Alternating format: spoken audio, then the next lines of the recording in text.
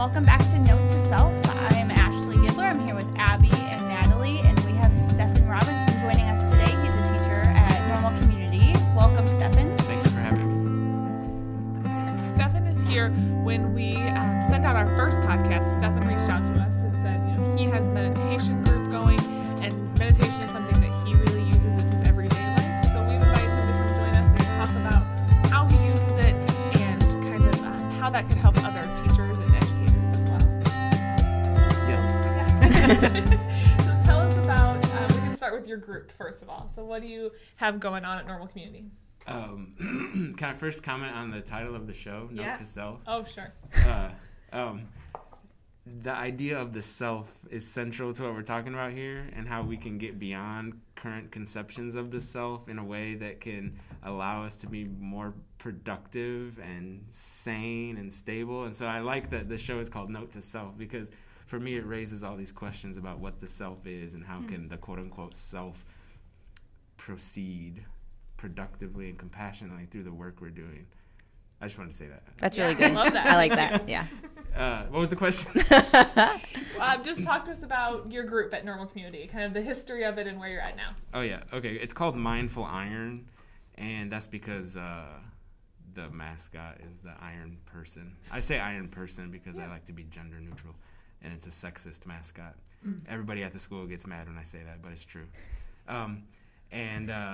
Mindful because somebody in the district once said, probably a lawyer, that I'm not supposed to say meditation. I'm supposed to say mindfulness. Yeah. But I'm not a lawyer, so I say meditation. It's been around for 8 years, I think. It started shortly after I arrived at Normal Community. And two students approached me and they said, "Hey, Mr. Robinson, we hear you meditate. Would you sponsor a club?" And I said, "Sure."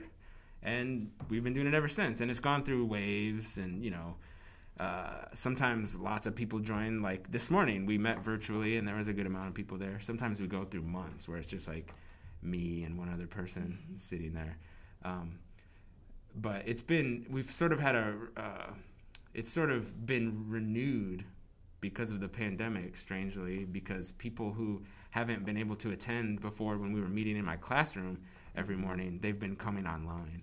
Yeah. And we've only been doing it once a week, whereas before the pandemic, I was sitting in my room every day of the week before school. And I think people had this idea that if they didn't show up every day, they shouldn't show up at all. Yeah. Like, that's not the case. There's no membership. It's just, I'm just here for you if you want to sit. Perfect. Or walk or stand or whatever.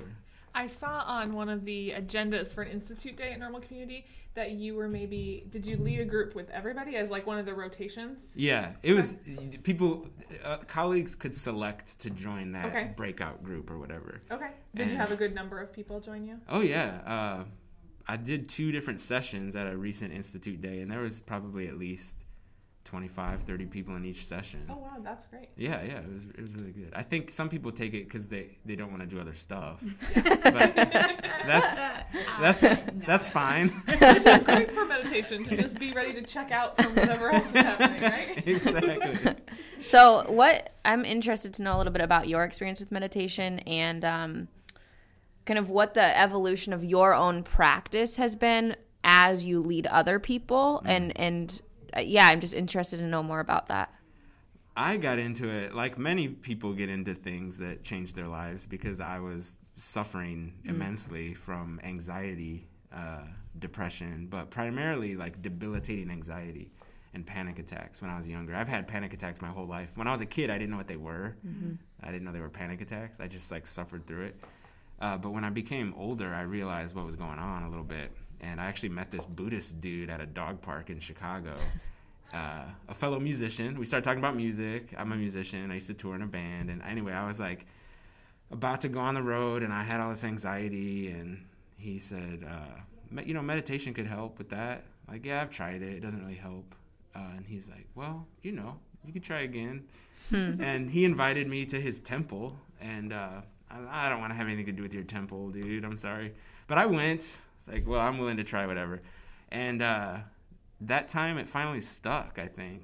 I still rejected the whole, like, Buddhist component. I'm not trying to proselytize about Buddhism, but I rejected that for years. It's like, I don't want to have anything to do with some institutionalized thing. But eventually I woke up to that too and realized whether I wanted to be involved or not, I was a Buddhist. I just had to admit it to myself. And I have been my whole life. I just didn't know it. I think that sometimes is a barrier for people when we talk about meditation, is the religion side and like where they fall with all of that. But if we look at meditation in itself as a practice, so that was one of the quotes that I wrote down from when I joined you last week, is you said, meditation is not it. It's not a thing that we're doing right now that's going to solve the problems. Meditation is a practice that you're going to use throughout the rest of your day. Exactly. So that's what I loved about joining you Wednesday mornings, is that I was able to think about that all day long and really into the week. What did I practice during that moment? Or it was probably 15 minutes of quiet and calm, and how can I bring that into my everyday experiences? And there's no tradition, philosophy, religion, secular, non-secular, whatever, that has a monopoly on meditative practice. That, which is what's beautiful about it. Just because my experience led me to something doesn't mean it's going to be the same for everybody. I got into it as a secular person, just trying to deal with anxiety, and then I realized myself didn't exist, and I had to wake up to that when I started to understand that. But that's a whole separate thing. We don't need to get into. I wanna hone in on that thought really quickly, because I practice yoga for the same reason. And when I teach yoga, I say your mat is a laboratory, and you get to watch what happens when you're shaking in a pose.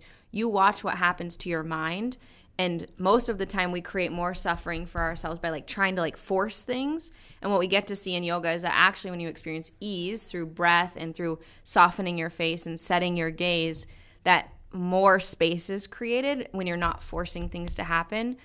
And I teach that and practice that for the exact same reason, because I know that I have an experience of when I'm in chair pose for way too long and my legs are burning, I have a tool to go to with my breath and my eyes, and I can use that tool of breath and watching my gaze during a podcast, when I'm with students, when I'm with educators, and it's really powerful. And I think using opportunities in our lives as a laboratory and just being curious about what's going on there, and not going in with this like, well, I don't want to do it because I have it this way in my head and I know it's going to be like that. We create that those expectations, and when they're not met, we create more suffering. But if we just go in with curiosity, more space is created, and we kind of are able to take that and practice it in other places in our lives. I just really wanted to hone in on that, because I think it's a really powerful way to look at all sorts of different ways that we take care of ourselves or process or experience the world. Totally. Yeah. I mean, and there's something you said that made me think of something, and then it just... Well, Stefan, this morning, when I joined you, you said that sometimes holding on to our expectations and what we expect to happen is a barrier to moving forward. And I feel like that's true in your self-care practice, whatever practice you choose, but just in life, if we're always holding on to what we expect, and that can really hinder our progress. And so it was funny to have heard you say that this morning, really, and then have Abby reiterate that today. Like, that was a takeaway that I was like, what am I holding on to that is causing me, suffering, or just like not that ability to move forward peacefully. Absolutely. And what that opens up, like Abby is saying, what that can open us up to is a new relationship with our mind and with the social world, with reality, and allow us to act more... I don't want to use like business language, but like efficiently, more productively, more clearly, with more focus and more intentionality on the things that we need to do. I like I said with the panic attack thing, I haven't had a panic attack in years, and that's because of meditation. I had debilitating panic attacks. So even if people are just like, this is hippie mumbo jumbo, whatever, well, there are practical applications for this, and it's changed my life, and it's saturated my life. My entire existence is now informed by these practices, and it has not dulled me or made me some kind of like overly lovey-dovey, like whatever. It has made me more clear, and I can more calmly address things that need to be addressed, you know, and not hold on to things that, you know, like I got a slightly angry email from a parent the other night, and, well, okay, what are my options? Respond, explain the situation, and go to bed. You know, I could have been irritated about that all night, but because I've been practicing this for over a decade, you know, many, many years, it's more easy for me to be like, well, I can't do anything about this person's response to my, you know, to what happened this week. And I think in those situations, when we don't have a clear filter, we start to create stories in our head about what that email means about me as a teacher, what that email means about that parent. And then we start to have ourselves that way. And then we move forward. Like I feel like the underlying sense of a lot of those stories we create in our head is a sense of unworthiness. And that starts to come out. And then I start to live from that space. But when I can practice having a clear filter, when it comes to the parent email, there's that non-attachment, non-judgment that is allowed to exist there to say, here's what this is for me. I don't know what that is for that other person, but I know that I'm in the driver's seat here and I can respond in a way that contributes to my well-being and the well-being of that relationship. And it doesn't have to mean anything more than that. Yeah, you know, to, you know, conclude that story as an example, I could have gotten defensive and reactionary, but I just tried to take the time to be inquisitive and address the concerns. This parent emailed me back the next morning. Oh, okay. Right. And I was like, oh, well, okay. And everything was fine. Right. Yeah. That I think becomes more possible when we have these relationships with our thoughts and ideas that allow us to not cling to them in destructive ways. So you had said that you discovered meditation through that anxiety that you were feeling as a younger child or a younger adult.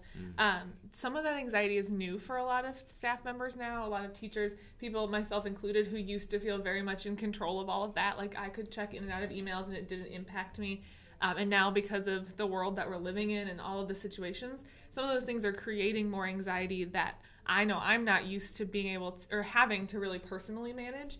So what advice might you have for people like myself who are having a hard time with all of this? But just there's lots of staff members in all areas, teachers, paraprofessionals, EOPs, lots of people that are struggling with this new anxiety that they haven't ever felt before. So what advice might you have? I think I can just tell you from my experience is that one of the best things I ever did when I was younger was sort of, I guess, acknowledge to myself that that's what was happening, and to not try to hide it, and to be open about it. The more when I was younger, the more I tried to hide it, the worse it would get. It was like a cycle. So I was like, you know what? I have anxiety and panic attacks, and I would just tell people, if I leave dinner, I'm having a panic attack. They'd be like, okay, and it's like, oh, nobody cares, Right. And then they don't happen anymore. And the other thing is, I think maybe this is easier said than done, but to understand that it's totally natural. These are responses that are embedded in our makeup from evolution. Like, these are natural, physiological, mental responses to stimulus. And have you ever read any of Robert Wright's works? No. In one of his books, he's talking about mindfulness meditative practice and how meditation can really be I like this. It's like looking at our naturally selected makeup as kind of authoritarian in a way, that it forces us to do stuff, and meditation allows us to like act back against the authoritarian nature of evolution that has like equipped our brains to respond in certain ways to certain stimulus that in 2020 are no longer productive. Right. At one point, you know, hundreds of thousands of years ago, when our species was, you know, doing whatever it was doing, like the response of anxiety or rage or defensiveness might have served a specific purpose within a tight-knit, small community. But it doesn't serve a purpose when you're answering an email to a parent or when you're getting cut off in traffic. Right. And so to understand that, oh, that's just something my brain does, and it's not me. it just is a thing that happens as a product of the reality of the universe, you can kind of detach yourself from it and just see it for what it is. Oh, this is a natural response to a stimulus. Mm-hmm. And then you don't latch onto it as though it's you having anxiety. Mm-hmm. It's just that anxiety exists in the universe. It's not you. Mm-hmm. And then you can watch it like traffic. Mm-hmm. Go, come and go.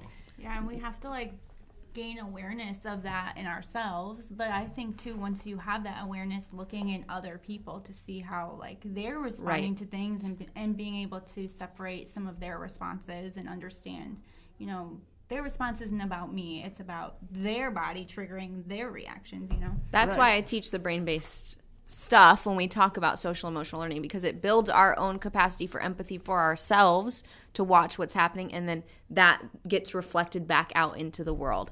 Yeah, and not so to good. Get too grandiose here, but like I'm very open about this stuff. I'm a pacifist. And that's what really led me into education. I want to live in a peaceful world where we're not at each other's throats, killing each other over oil, you know, fighting in the streets, perpetuating systems of racism and sexism and all these. I want to like move beyond all that.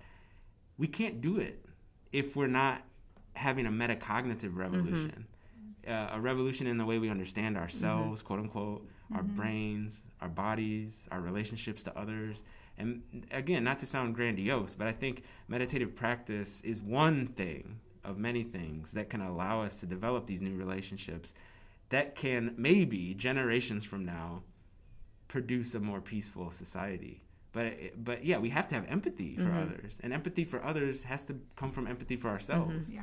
And that empathy piece, I think, is extra hard now when we aren't having the face-to-face communication with people, right? When you get that email from a parent, you really can just read the words that they wrote down. You're not seeing that they're crying because they're hurt and like feeling bad for how they cannot help their kid.